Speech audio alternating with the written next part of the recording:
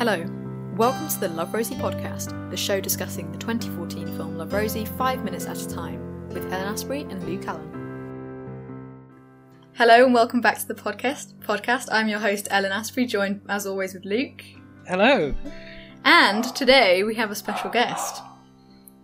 Do you want to introduce yourself? Sure. Hi, my name is Ditter. I'm a director of Love Rosie.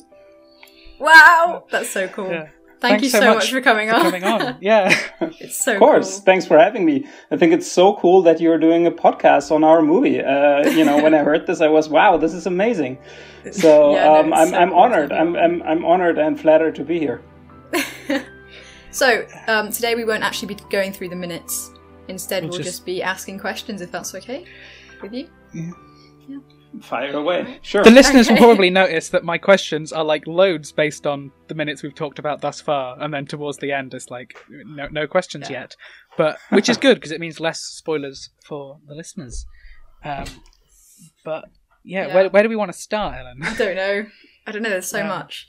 So I've heard you mention interviews before about kind of how you came on board the project, but one thing I hadn't heard discussed as much was the whole casting process, especially the fact of it feels a very quintessentially British film, which is odd, obviously, considering a lot of yourself and a lot of your crew are German. It's based on an Irish novel, and the lead actress is American. So something I didn't notice actually for a while until Luke mentioned it. Actually, from Love Rosie and a couple other things I've seen her in, I did not know that Lily Collins was American until recently. Especially Lily Collins, who I heard in interviews you mentioning was one of your first choices.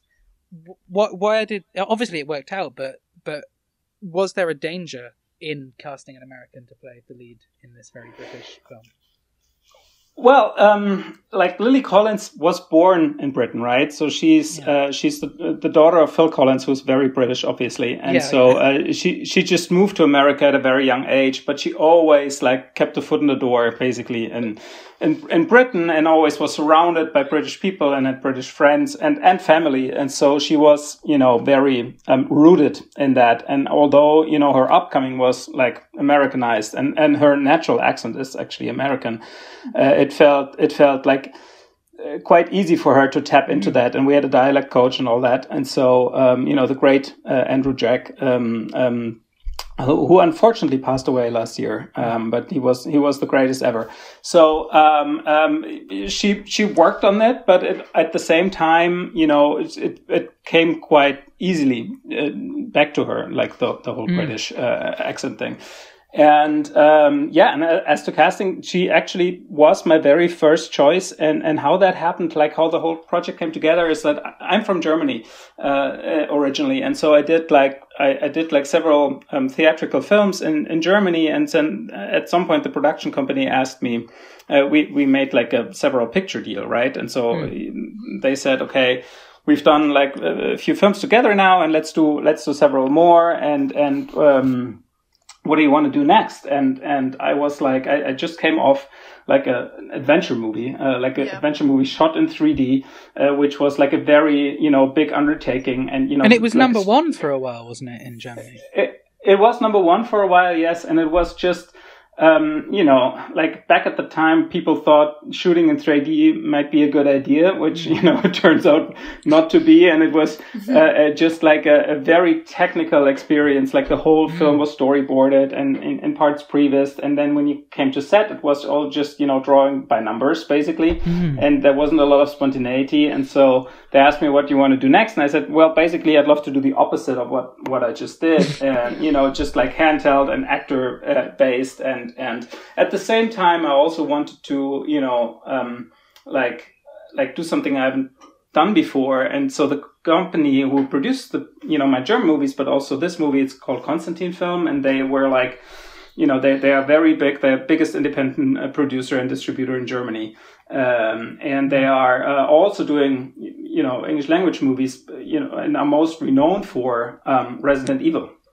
Right. So them having a rom-com lying around or in development doesn't seem like like obvious, and so I was, intrigued by that, and then also, just by the story itself, and I found it fascinating. I said, okay, this, and they said, okay, this is the list of projects we have, this, anything spark your interest, and so Resident Evil didn't particularly, but this one I thought, was interesting, and so I said, this sounds interesting. What's the story here? And they said, yeah, we've been developing it for a while, and actually the option for the rights runs out in, I think it was 4 weeks or something, like a very short time, short time. And if you can cast it until then, it's yours to make, right? And I was like how, this is pretty impossible.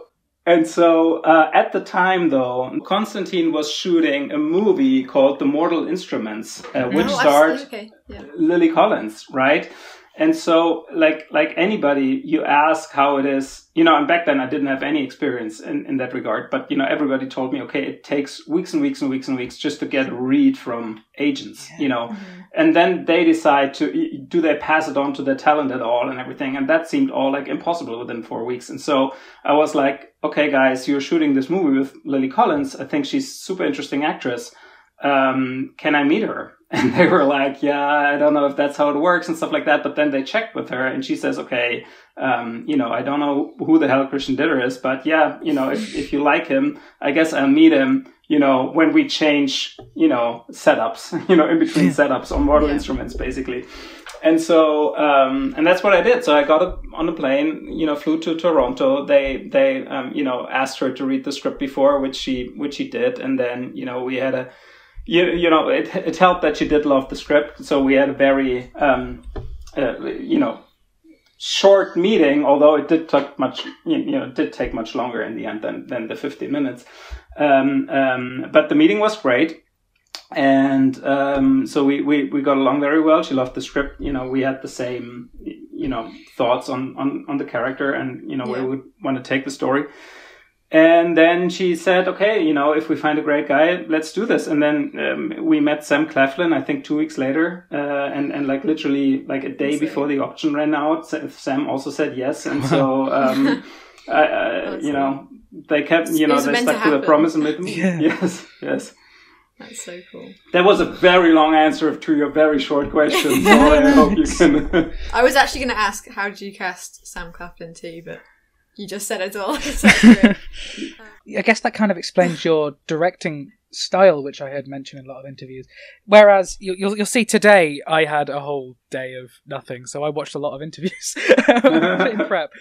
So I noticed that a lot of the actors have commented, especially on you're almost a lot more relaxed style of kind of see them do it their way first and allow kind of the interactions to happen and watching them in person rather than watching them on a screen.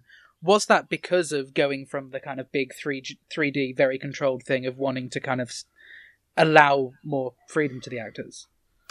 It's a mix, like the way, like I would say my style generally on set is like not being behind the monitor but next to the camera and just being in the same space as the actors, and that physically as well as hopefully mentally, at least that's the aim, so that I feel like I'm part of the scene. That originally comes from when I was at film school, at Munich Film School. We were still shooting on film and not digitally, and so we did have video assist, systems where you had your monitor and you saw what the camera was filming. But the just the resolution of these assist things was so crappy. It was like, I don't know what it actually was, but it felt like 320 times 200 or whatever. Would you say that film school was like worth it for you? Yes, I absolutely loved film school, and I learned a lot for sure, but more importantly, I met people that are interested in the same things as I am, because at school, I had great friends and everything, but whenever I took up the camera and said, hey, you want to be in my short film I'm doing, it was like nerd, okay, and they did it, but it wasn't like there wasn't any passion or something like that. So that was the big game changer in film school. And then obviously just, like people you can bounce ideas off and that are in the same mind space, and also just the access to technology and all that stuff. Yes, so it was worth it on all levels. But we did shoot on film back then, and video systems were so crappy in the resolution that you actually couldn't, you couldn't judge acting on it. You could just you could judge framing. But you couldn't like really see if the performance is really there or just nearly there, and that's why I from my very first film I started sitting next to the camera just to just to see it basically, and then I never changed it because I kind of like it. I just like not just watching the scene but also feeling the scene, if that makes any sense. So it does. So you change like genre quite a lot. Do you do that like just for fun, or do you do that just because you don't know which genre you're preferred in? I change genre just to keep myself fresh. Like I just don't want to repeat myself too much, and I always with every new project I look for something I haven't done before, just because I did like I did a movie in Germany which was then followed by a sequel, and that was great. Or like I'm just doing a show for Netflix called Biohackers, which also I just finished the second season of that. Which is always great if something is successful, so that people want more of it. So that's very rewarding. Mm-hmm.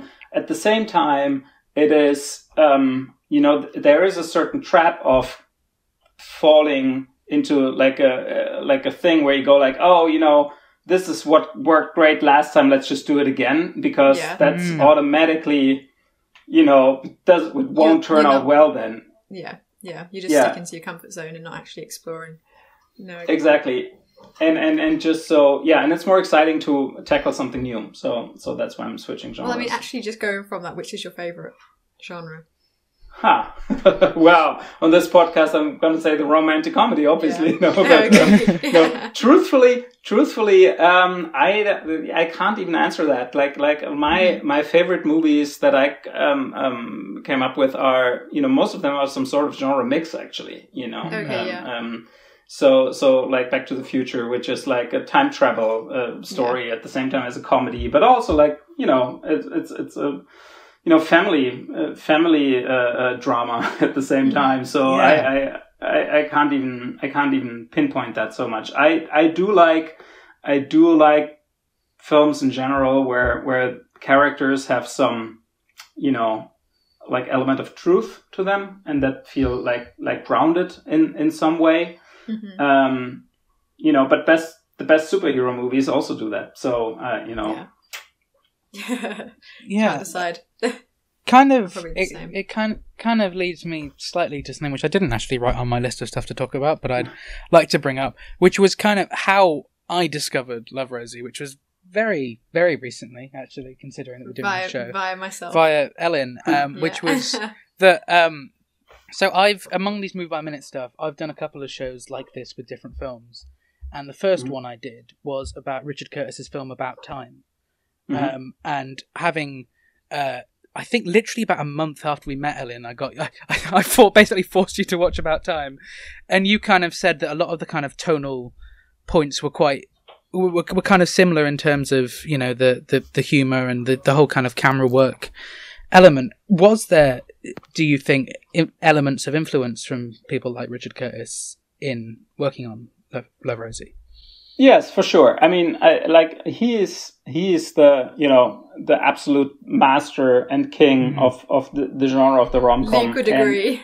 Yes, and I feel like we didn't, like, this was what we strived for. We didn't strive for an Americanized version, which are also fun and everything. But I like our benchmark in terms of just how like the mix of honesty in terms of characters and at the same time a little bit heightened reality was always Notting Hill, actually, and specifically the scene where Julia Roberts comes to the bookstore and then says, I'm also just a girl standing in front of a boy asking him to love her.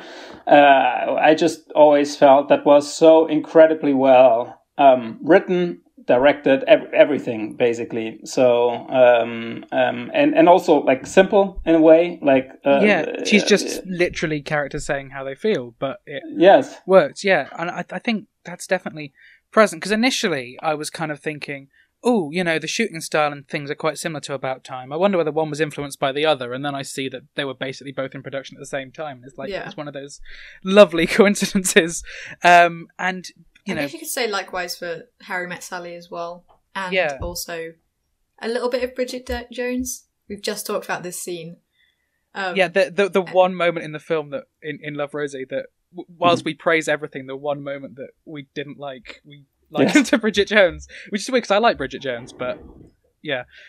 Sorry, 15 minutes in and we're telling you what we don't like. That's not great. No, go for it, please. Trust me, we're doing a podcast about Love Rosie. We love the film. But yeah, it's the whole bit when she's doing that kind of just after Katie's been born, and she's given the kind of narration, and then there's the whole bit with her kind of collapsing into the clothing rack, and that was the one bit that, among deep analysis, you're like, does this tonally fit with everything else? Obviously, it does, to the extent that every other time we've watched it, we've never thought about it. But yeah, that was one thing which. What, do you think there were elements? That's a fair question, actually. I mean, I have to admit I haven't watched it back recently, so I don't have, I'm not like in the same depth of analysis as you are right now. I do remember from post-production that not, as with every movie, not every scene, was exactly, how I wanted it to be. Like some were like by far better. Where like we just lucked out in shooting, and, where it was like, okay, that's amazing. And other scenes where like, just with the like stuff that happens on set and restrictions you have to fight with and whatever. I remember from shooting the scene with the clothing rack that this was like a very complicated day, and we had very little time, and things didn't go as smoothly as you would hope for. But I would have to look back at the movie now to watch out for the tone, if you think there's a tonal shift. I think there are some tonal shifts in there, which I'm like, which I was on the fence about even when we were doing the movie. For example, to have the song Push It when she gives birth and stuff like that, I quite like that. I thought it worked. Yeah. But one of a guest we had on, a friend of ours who was a comic, got annoyed at the film because the idea of Push It over a birth scene was a joke that he wrote in one of his sets and didn't realise that it had been done in the movie. But yeah, I think it's fascinating because there are so many moments which, from the perspective of analysing, we've kind of gone, this shouldn't work, but it does. Like the whole exchange with after the whole incident with the condom, when she goes into the hospital and there's the doctor who's dead. Yeah, but I love this bit. Yeah, it's like when you look at it in depth, it's kind of like, this is a completely different style of comedy, but it works to the weird extent that I can't completely understand. So I take my hat off to you, sir. Honestly. So that's probably the most British thing I could have said. I think it really annoys me, though. It really annoys me, the fact that people, like most people I speak to, don't know this film. And it's like, why don't you know this film? This film, why wasn't it advertised more? It just... Well, is that a question, or because I don't know. I don't even know. I just wish it was. It's like, more. I mean, the difference between this film and, for example, like a Notting Hill or something like that, right? Is that this film is a very small film without any, like Julia Roberts or who was the biggest star at the time when Notting Hill came out, or also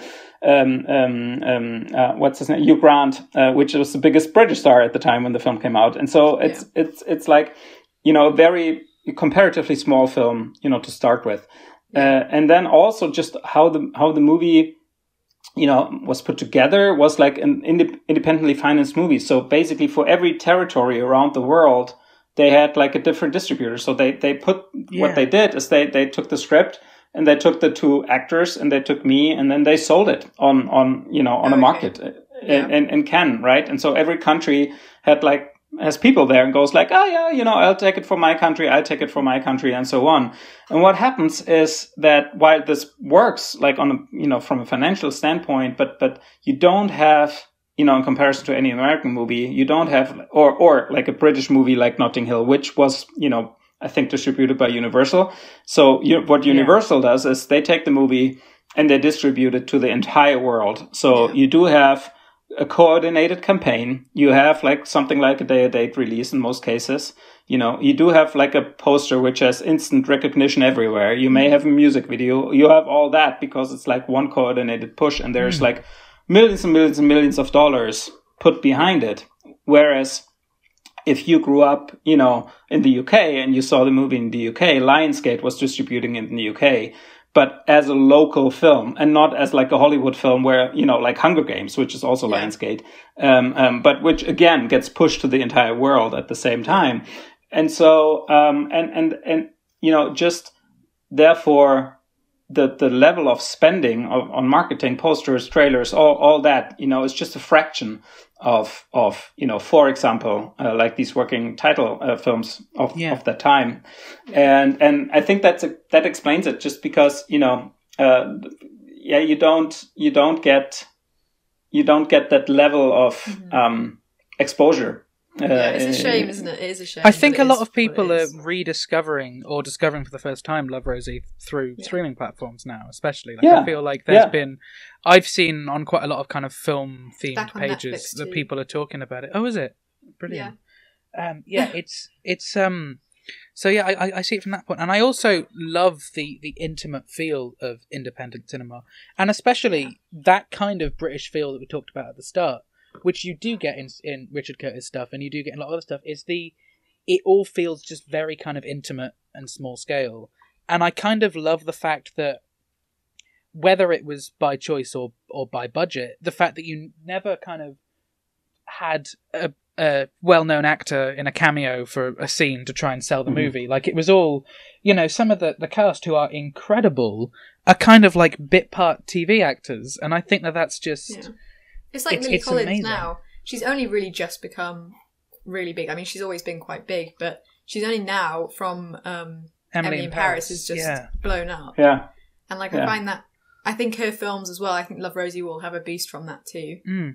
Now. Well, with Sam Claflin, with Me Before You, I think it was Joanna Lumley who was just in it for like a scene. I could be wrong, but there's a couple of moments where you're like, you're only there to sell the film in the trailer. In the trailer. I love the fact that that's not here, because I feel like, obviously, you've got Collins, you've got Winstone, like they've got contacts from members of their own family who are, and I just really love that move and that overall decision with how intimate and personal it feels. And I think, in many ways, possibly what we're saying about the kind of fact that it didn't feel so big when it came out is that I think, and I think other people have said it, that this film's quite ahead of its time.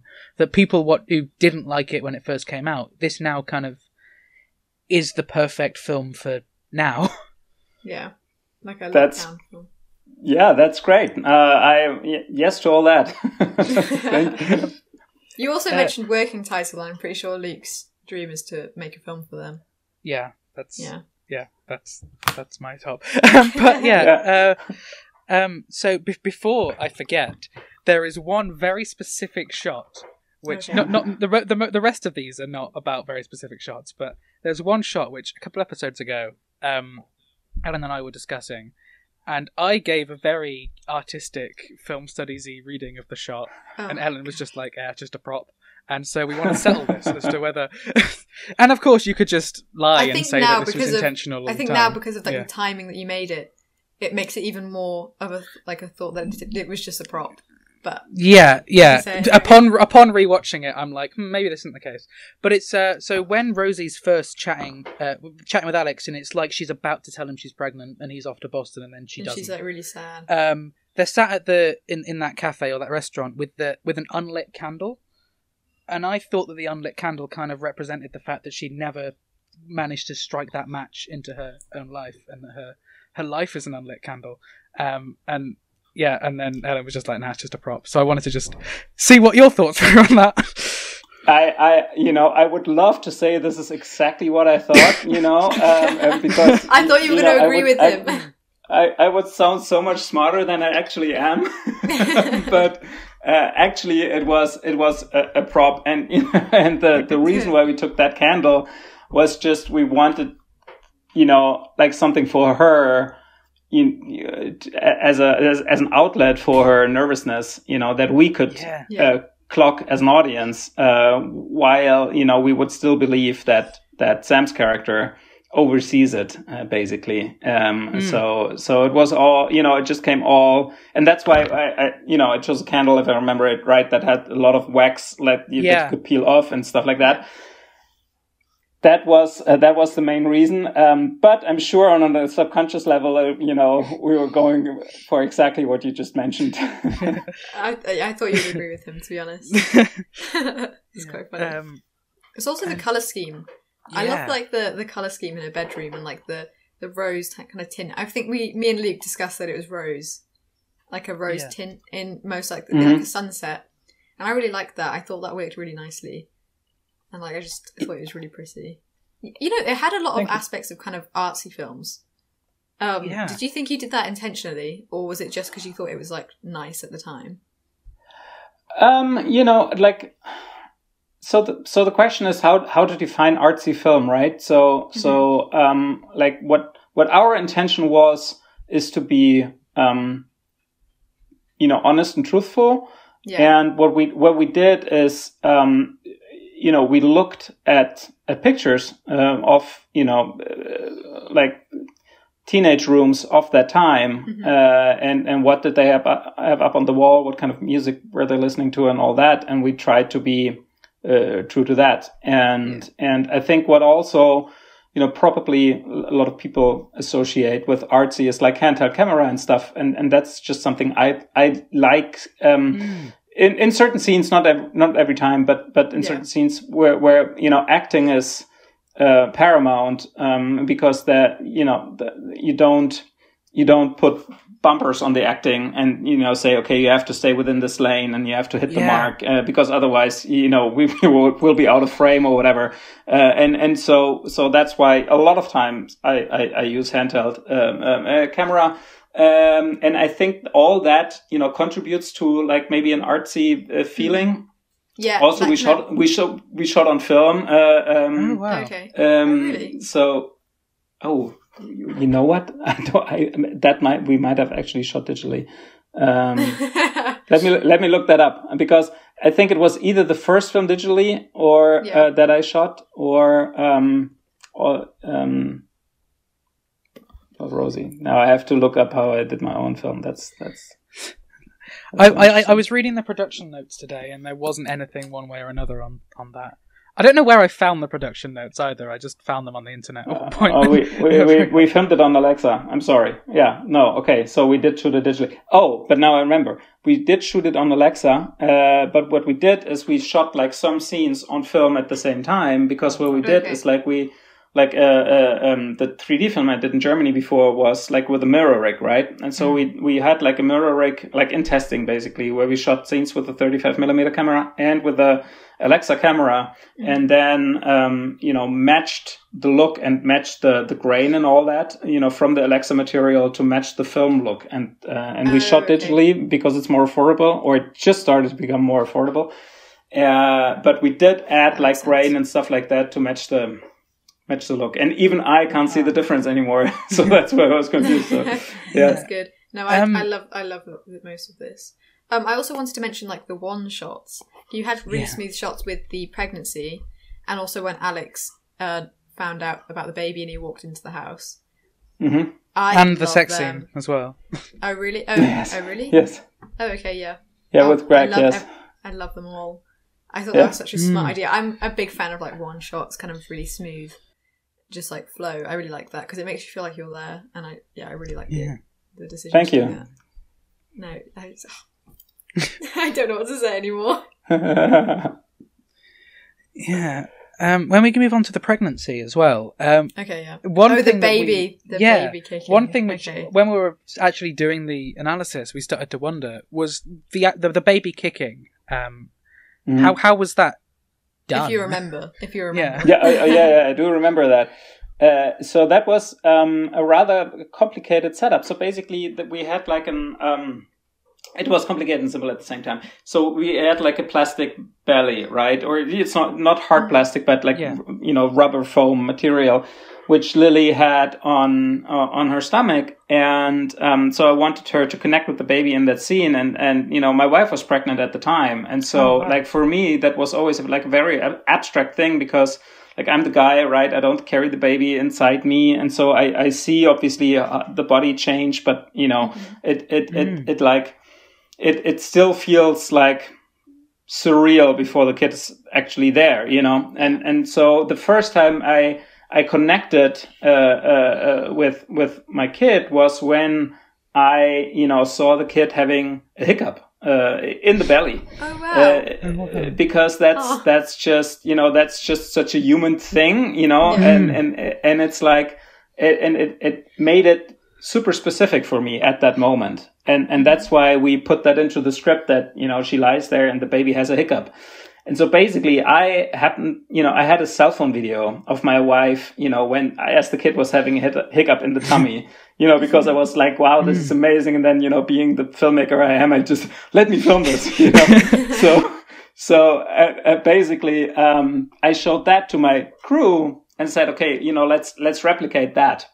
Yeah. And what they did is they had this belly, and then they put like a balloon, like a normal, like birthday balloon, and put a tube on it, and then like a guy was sitting like just off frame with the tube in his mouth, and he like blew air into the tube, and so the balloon inflated, and so it was like human controlled and looks human and not mechanical. But that's the whole trick. Yeah. See, I honestly thought it was someone like poking it. Yeah. Poking the stomach up, but that's what I thought. That's quite funny. That's really cool. No, that makes a lot of sense.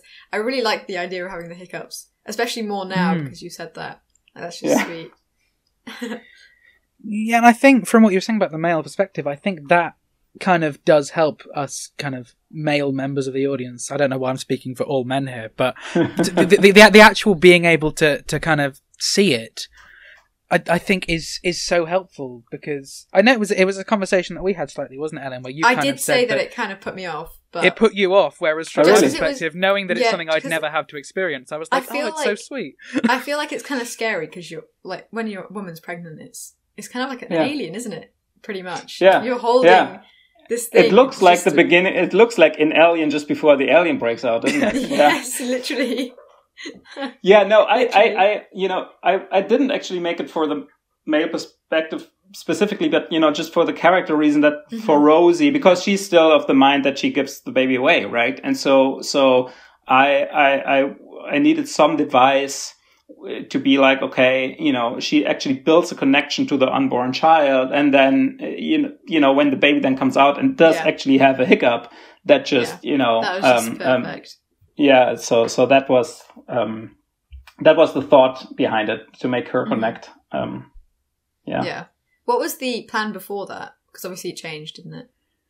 I don't remember what was in the script originally. There was like, and also in the novel, there's this beat where she keeps the baby, and I think it might be influenced by the family and religion, if I remember correctly, because it's set in Ireland and they're very Catholic, obviously. But I'd have to lie, I don't remember how it originally was, but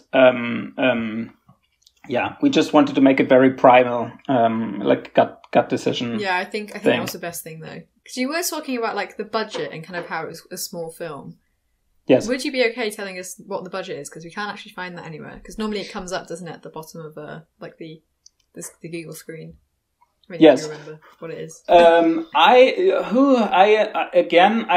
don't remember the exact number, but I think all in it was around 10, 11 million, something like that.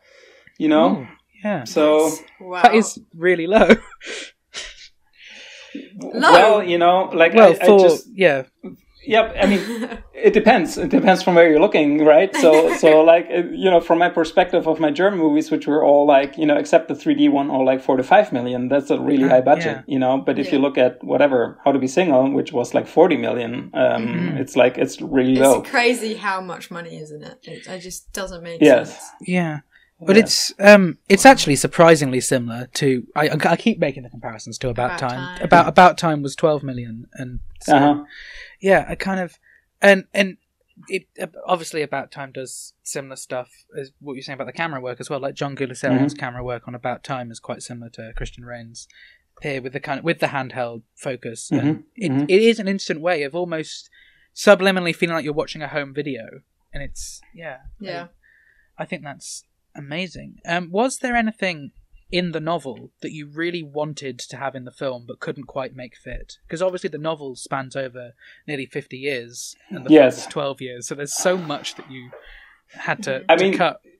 The biggest thing, you know, from the novel to screen was that we didn't want to recast the actors. So we didn't want to have different actors for different ages, you know, except, you know, these short moments where they're like kids, right? Yeah. So, and that's the main reason why we condensed the time frame. And because you know, obviously there are movies that, you know, span generations and they, you know, recast the actors. And I always have the feeling as an audience member that when I, you know, fell in love with a character as I should, and then they, you know, switch them halfway on me. It's always like a bummer. Yes. Yeah. And I do feel like people, you know, from their, you know, late teens and, you know, young adults until their 30s pretty much look the same.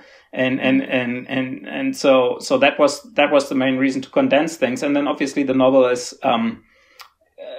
you know, if I remember correctly, we changed some structure. We just left some stuff out, you know, just to condense it.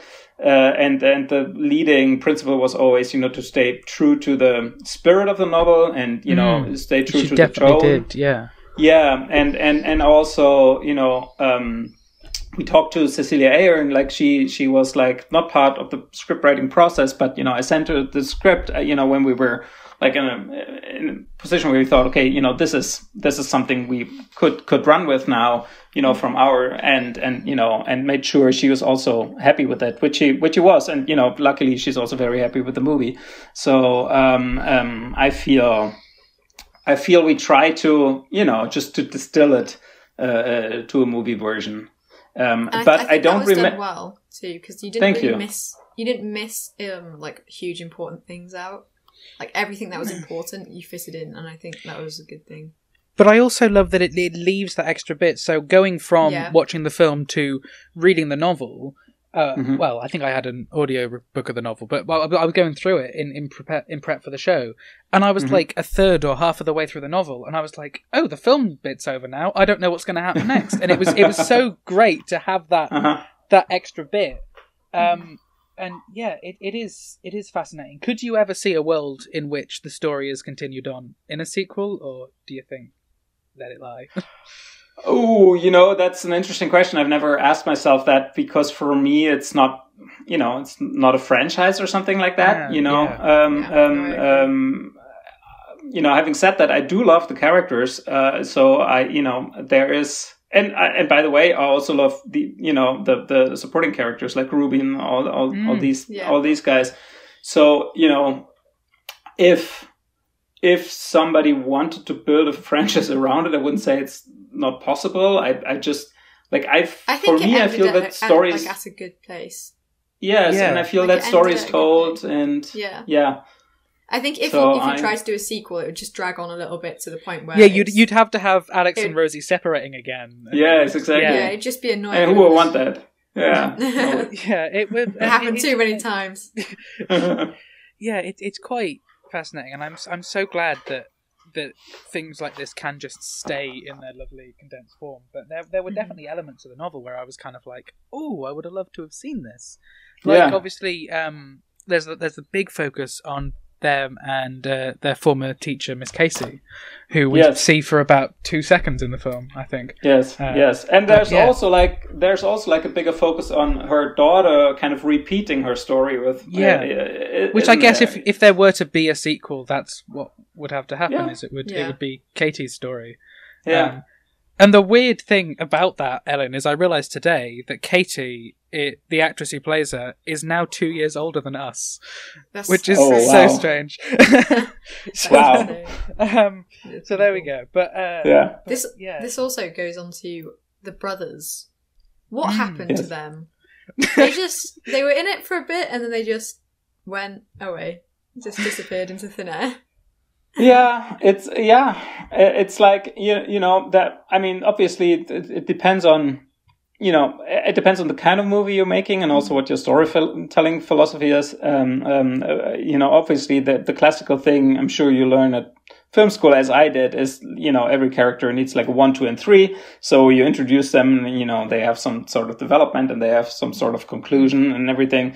But I feel while that's true for most parts, and certainly the more, commercial or broad a movie is, the more important it becomes. But, when you look at real life, a lot of the times, like my sister, for example, she just moved out at some point because she was older than me. And so if it was a picture, she would just be literally out of the picture from that moment it definitely also feels more real. Yeah, and also from her perspective, I was out of her picture too, in a way. And obviously, we still, like and call and see each other. But it's, what happens to her brothers is just not relevant to the story we're telling about Rosie. And so I just thought, why keep them in? Why keep it? Yeah. Yeah, that's fair. Because I guess we kind of move on to Katie and her best friend then, don't we, as well? And that kind of moves away from it. So that, I understand now. That makes sense.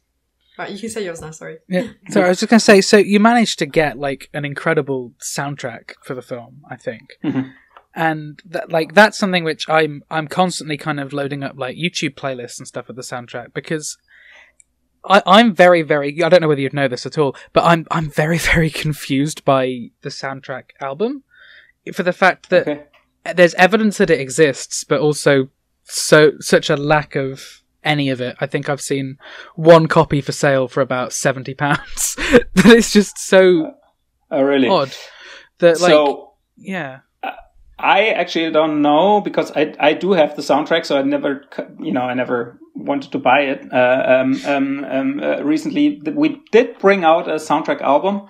I don't know where it was released, because again, it's like just the setup of the movie, that it's like released by a different entity in any different, in different countries.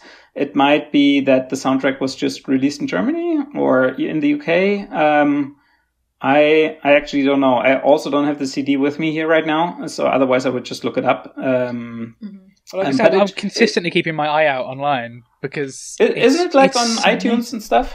The score is on iTunes, but the album artwork suggests that it's got elements of some of the the soundtrack songs on it. It does. That's not on iTunes, weirdly. So it's a fascinating enigma, really. Let me look up. Because I do have it in my iTunes, I think. So maybe it says, because I purchased it, so I have the CD, maybe that's why. But can you not find the songs individually?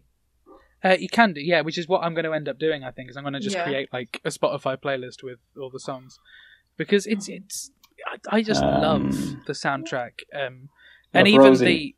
So you know what? It's a German release. So here I see it. It's called. It has the whole playlist. So what it has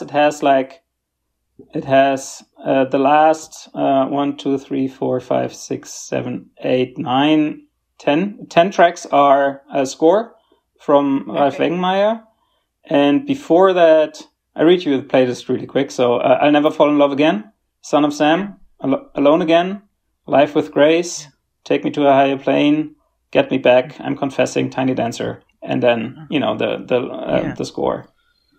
That's the album. Yeah, There was some that's great songs in fascinating. this film. Yeah, and one thing which I noticed actually this time round was the inclusion of 2 Lily Allen songs that kind of bookend married life for Greg and Rosie. Was that kind of a deliberate move for you to have the same artist either side of their marriage?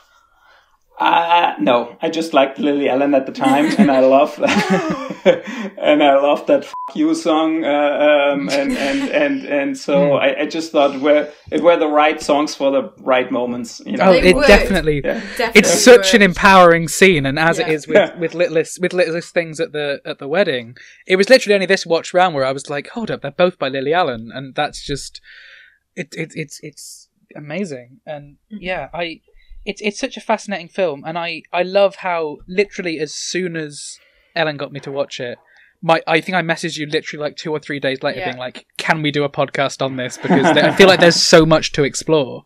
When I first watched it, it was like a really late night, and I remember watching it and just bursting into tears right at the end. Especially and you don't cry half as much as I do at films, so that's a real... It really got to me. And then I introduced it to my sister and she loved it. Yeah, she's obsessed with it too. And then Luke. Yeah, and now we're trying to convert a few years later.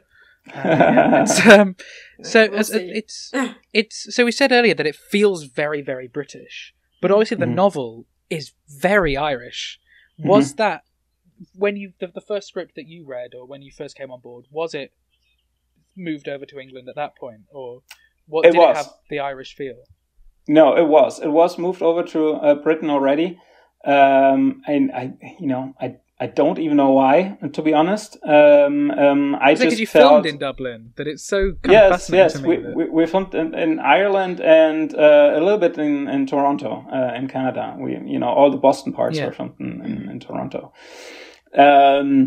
No, it was moved over to, and frankly, I read the script first and then the novel, so I didn't even know. When I read the script, for me, this was like an English set, an English set film, and this is how I first, imagined it when reading it for the first time, and this is basically how it stayed. And the reasoning behind it, I don't know, maybe because, cast, or maybe because, it's just like a bigger market than the Irish market. I don't know. Yeah. See, I wouldn't have even recognised the fact that it was Irish until doing the podcast, so interesting. But I actually really like the British aspect of it. I think it works. Honestly, I have nothing bad to say about it. Is there a place geographically in England that you believe Rosie does live? Because that was the couple of bits of the landscapes where I was kind of watching this time around, being like, "Oh, I wonder where that's supposed to be," or is it just kind of anywhere?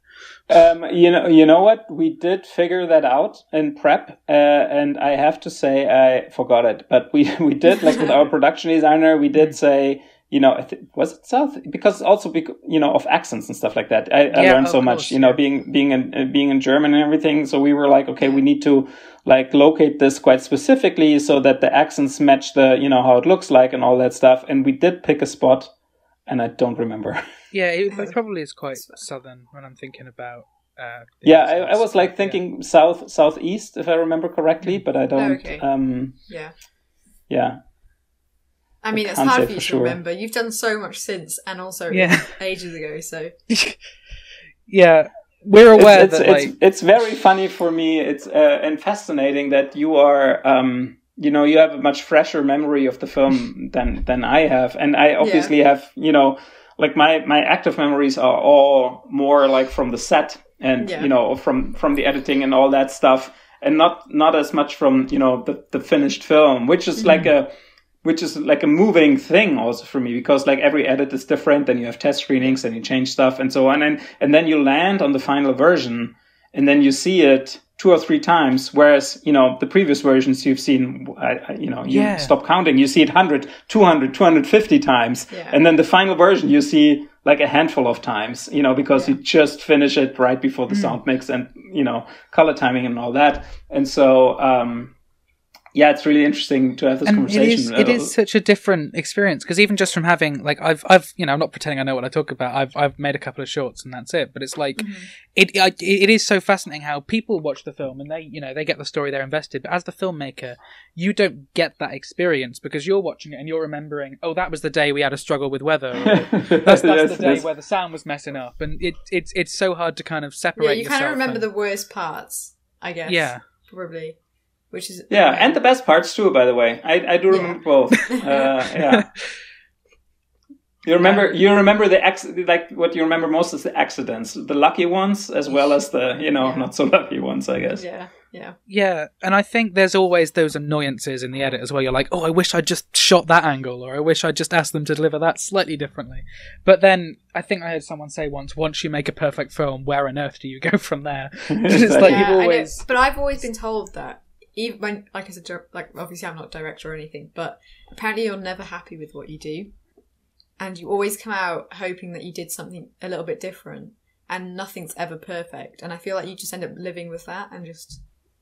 Yeah. I think that's partly true, because there's also like for example in Love Rosie, like the whole going back to the hiccup in Baby, we were like. The scene was planned so differently because the baby was supposed to be in the crib, and then there was like a whole we had like visual effects supervisors there to make the baby hiccup in post-production, all that stuff, and suddenly the baby came to set and we weren't even ready to shoot yet, and the crib was not lit, and the tracking points were not added and all that stuff, and suddenly the real baby started to have a hiccup. And I was like, Lily, it's Lily, Sam. And, Sam was like with a bagel in his mouth, and Lily was somewhere at the catering table. And I said, come quick, the baby's having a hiccup. And, we didn't have time to do all that. And, and it was just a lucky incident. And so he said, okay, lay down on the mattress because it's next to the window where there's some light, And I think it's a much better scene for it, first for the reality. It feel so real. I was wondering when I was watching it. I was going to ask about the hospital, how the reason you opted for the bedroom instead of the hospital. I feel like it makes more sense that you did it there in the bedroom. It's more intimate and stuff. Oh yes, the birth scene. Yes, that's. I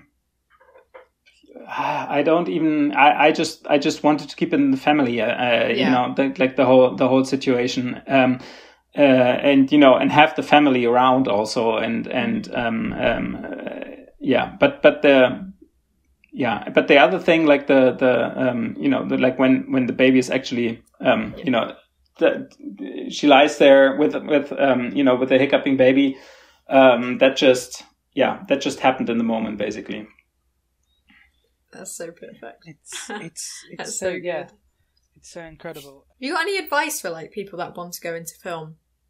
Because obviously your experience, because obviously me and Luke want to go into film, but we're just kind of.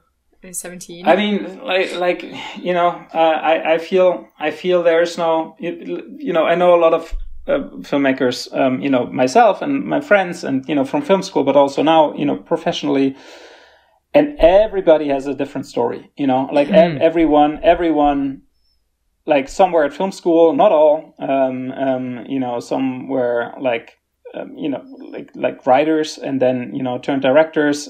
Some did the other way around. They directed, but then they went like, okay, that's not for me. That's I like writing better because for whatever reasons. And so I feel like the best advice I could give is just do what you are most passionate about in that moment, because the reality is that you can't, like in this line of profession, you can't plan for the future, and even if you have a career, and I don't know what the hell I'm doing next year, and so but I know what I want to do, so it's like I just when I was a film student, I did like a short film at film school, and that traveled pretty well to festivals and stuff like that. And so I was at a festival here in Los Angeles, actually, the AFI, and there was like a master lecture with James Mangold, right?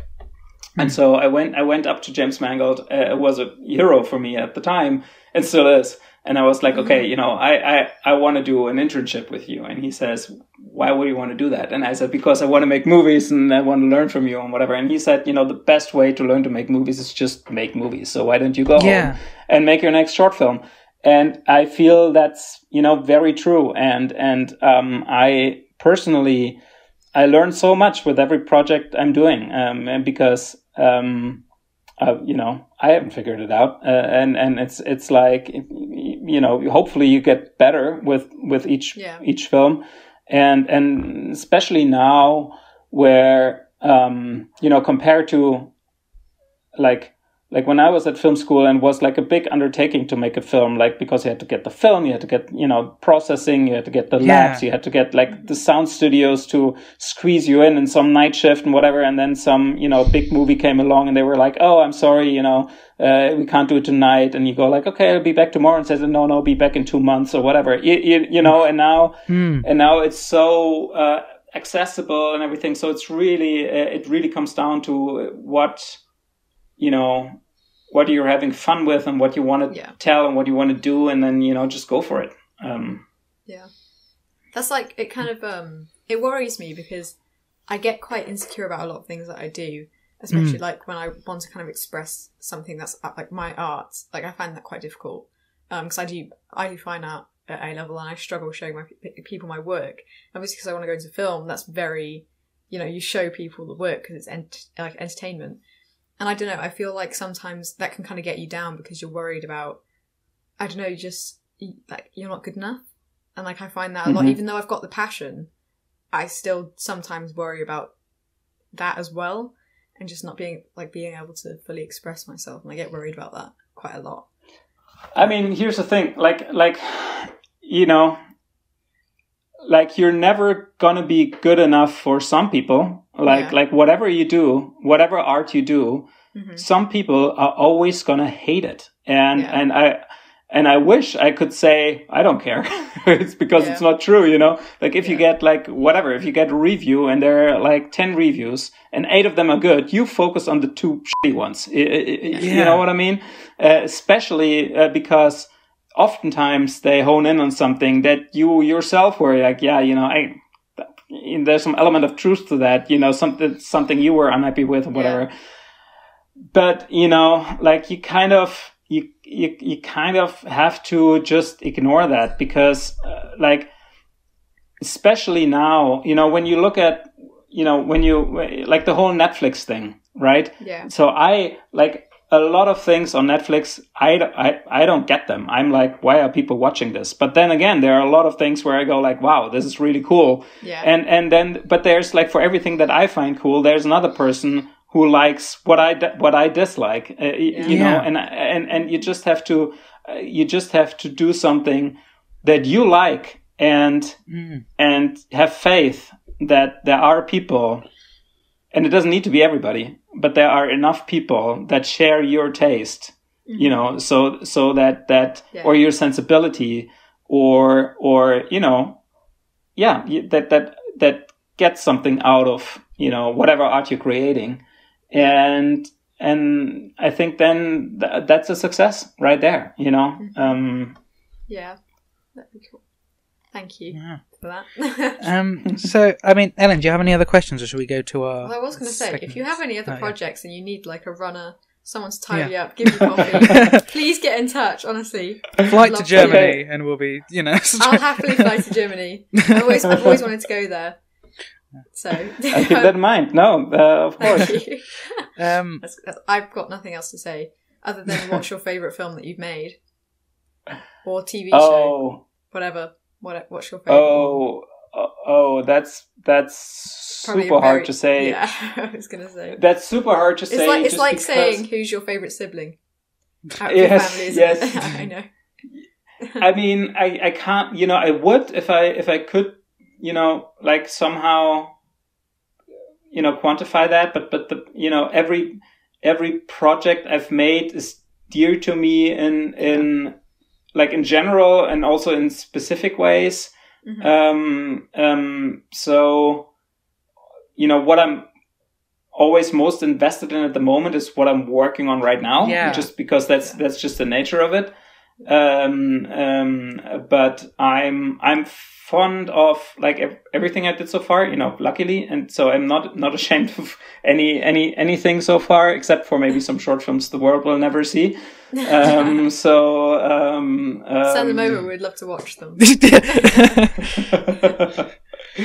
Yeah. So I mean I like love Rosie for sure as a big place in my heart, just because it was like such a great experience to make that movie, and there was really like a very strong camaraderie and friendship that lasts till today, with the actors and some of the crew, and that was just delightful experience, and not every film is, but if you just look at the finished films, I have to say I like them as siblings all equally. That's so good. So, on the topic of films we like, yes. We asked our listeners, before we move over to our film of the week, we asked our listeners as our question each week as to what their favourite romantic comedies are, excluding For Love, Rosie, because that would be very boring to have that repeated. So, Ellen, do you want to read some of them out, and I'll read other answers that we've had? I can. Okay. So, Brian has put Natural Born Killers. Simon put Mike and Molly. What is that? I know that, but I haven't. I've got it, I think, but I haven't seen it. Actually, no, I haven't. There's another film with a similar title. No, I'm not aware of that one at all. The next one I've seen. Oh, okay. Jim O'Kane put That Thing You Do is one of the better ones. He doesn't fall in love with Liv Taylor again every time you see that film. I don't know that film either. I've only seen it the once, but I really like That Thing You Do. This is quite funny because we've asked about like romance films, and this is like the only really romance comedy that I've loved. Most of the time I don't enjoy them, and I'm more of a kind of psychological horror thriller kind of person, so this is, I don't know. I feel like we're swapped gender roles. I'm like, I really like a good light relief rom-com despite not being the target audience, and you're kind of, I mean, we have crossover. Like a lot of the films you like, I do like, but they're not my go-tos. My go-to is always something nice. I enjoy all films, honestly. There's something you can get out of most films. Eric says When Harry Met Sally, which we've talked about today already.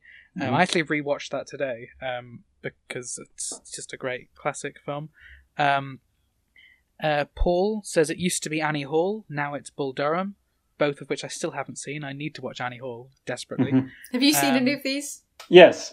I've seen Annie Hall. I've seen When Harry Met Sally. Obviously, I've seen Natural Born Killers. Yes, all great films. I think. Yeah. A few more. Duncan says Broadcast News. Don't know that one. I don't think. Doris says Working Girl, and Austin says Groundhog Day. Which is one I feel like I watched Groundhog Day a little bit late because I find like a lot of films kind of go off that trope of going around in a circle. Yeah. And I watched it a bit too late because it was one of the first ones that did it, wasn't it? I think it was the first. Like the first one I was aware of for sure. Yeah. Well, a friend of mine actually watched Groundhog Day every day for a year. So God. That's commitment. Shout out Robert. He's the exec producer of this show. So if you're listening, Robert, shout out. But Ellen, do you want to read some of the others that we've got? We've got Johan. He said Hitch. And then Brian again. He put Falcon and the Winter Soldier. Interesting. Yeah, that is an interesting one, isn't it? Elliot says Eternal Sunshine of the Spotless Mind, if that counts. Yeah, that's I'm not sure if that's a romantic comedy per se. I think it's more romantic drama, but no, I think it does have comedy aspects. It has comedy elements, yeah. I guess it's been a while since I've seen it, and I think the tone is rom-com. Yeah. I guess it kind of plays with rom-com tropes. It's very romantic. Yeah, for sure. And then finally, Anna says Bridget Jones's Diary. Which is a good choice, despite the fact that we used Bridget Jones as a complaint earlier on. But Bridget Jones is, But thanks to all the listeners who've sent in theirs. Christian, outside of any of them, what's your favourite romantic comedy? My favorite romantic comedy, I think it's Notting Hill. Actually, it would be a tie between When Harry Met Sally and Notting Hill. Oh, now that I think about it, Before Sunrise is also like all-time favorite up there. I feel like the ones that have been said are the same as me. Probably like this one. Love Rosie. Yeah, no I'm one's going to say Love Rosie, aren't I? But no one said About Time yet, so I'll chuck that in there. But clearly, I've not crossed over the audience with 2 minutes About Time for this show. But About Time, if any of the listeners, despite all of my ramblings, have not seen About Time, it's lovely. And if you're a fan of Love Rosie, you'll be a fan of About Time. Love Rosie's just 100%. About time tonally without time travel. I know, Elin, you haven't got a film of the week, because each week we discuss a film. I said I haven't been able to watch feature films recently. I haven't got the time. I've been so busy, and I've had my theory test, my car theory test today. I passed. So congrats. Thanks.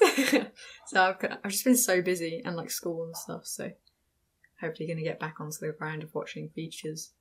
Yeah. I watched a surprising amount this week. Despite being busy, I've been in the zone of having things on in the background while working.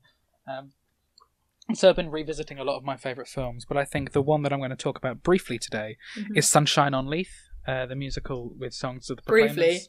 Briefly. I will be briefly, because I can't even... It's stupid because I can't even remember the plot enough to explain the plot, but it's just a sweet thing, and the Proclaimers' music is always great. And I think it's quite impressive considering how much the internet has memified their biggest hit of I Will Walk 500 Miles, that in watching it, they sing 500 Miles and I tear up, which I think is quite impressive considering how well known that song is. But yeah, Christian, have you seen any good films this week that you'd like to...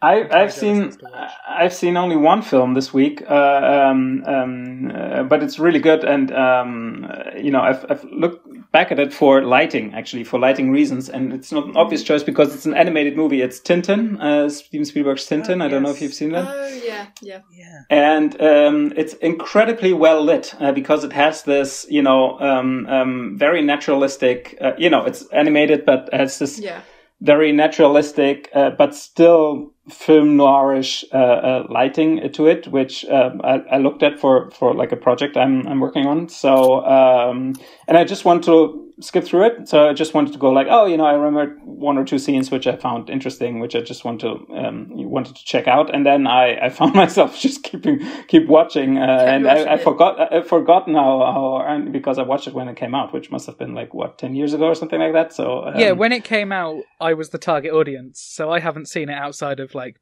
being a kid when it came out. So I'm looking at it now. I knew Stephen Moffat wrote the screenplay. I did not know that Edgar Wright and Joe Cornish worked on it as well, and I didn't know the cast. I'm going to have to revisit this. Yes, great lighting, great shots overall, very entertaining, and not a film you revisit automatically, I think, but very entertaining when you do so. Yeah. Oh, brilliant. Is that your film of the week? That's the only film I've seen this week. Okay. So is that the rule? Yes, that's the rule, right? I think so. Yeah. Yeah. We don't really have any rules, honestly. You could say, considering you hadn't been on, you could have just made up a film and we wouldn't have known. But yeah. Thank you so much for joining us. Of course. Here. Yes, of course. Great. Thanks for doing this. I love the dedication that you dedicate so much time to this small movie. It's such a surprise that it comes back years later, and It's a surprise that you actually messaged us back. Yeah, that was insane in itself. Yeah, it was. I can't remember what you were doing at the time, Elin, but I remember like we got the message and I was just consistently trying to call you, being like, Christian Ditter wants to come on the show, but you weren't. And we've had to hold off, like not hinting at this at all for our listeners. So for the listeners to know, for like the last like 3 or 4 episodes, we've had this in the back of our minds, knowing that this was coming. But yeah, it's been lovely. Obviously, Christian, if you end up speaking with any other cast and crew who may be interested in coming on, then please forward them over to us. We'll do. To talk to anyone involved, be it set decorator to stars to whatever. Anyone. We want to speak with anyone about this. Where can our listeners find you on social media if they would like? I'm at Christian Ditter on Instagram and Twitter. Twitter, I log into Twitter like once a month or something. So I'm the same. I'm the same. Don't worry. so like the easiest to message me like you did is at Christian Ditter on Instagram. And they can find us all on the @LoveRosie podcast. I think it's just the Love Rosie Pod. @Love Rosie Pod on Instagram and Twitter, and I think Facebook too. Yeah. And you can find our personal accounts via those. So if you want to check us out there, you can do so. Brilliant. Yeah. And Christian, do you have, because we obviously asked all our listeners what their favourite rom-com is, do you have any question you'd like us to ask our listeners this week? Literally about anything. Very broad. It's quite difficult to get answers sometimes. Keep it simple. Yes. Yeah, we do ones like these and get like big ones, and then when we what I'd be interested in is what are they like? What would it take for them to go back to movie theaters? Like what is it? Versus watching streaming. Okay. Like what kind of movie? Definitely go with that. Thank you so much, Christian, for coming on. It's been so lovely and surreal to be able to chat with you. Thanks for having me, and thanks for doing this. Cool. It's okay. Thank you. Thank you. And I wish you all the best with all your other projects. Thank you so much, and good luck with your with everything you have cooking and your future path and your movies, and I'll keep following you. So I'll thank you. I'll see what happens. Much. That means so much. Thank you. Thank you. All right, guys. Enjoy the rest of your night. Cool. Bye. Thank you. Right. Bye. See you. Bye. Bye. The Love Rosie podcast theme is performed by Ethan O'Mahony and is a cover of Reprise from the Love Rosie soundtrack, originally composed by Ralph Reaganmayer. The Love Rosie podcast is produced by Bottle Productions and is distributed by Lemon Drop Studio. For more podcasts and blogs, visit lemondrops.com.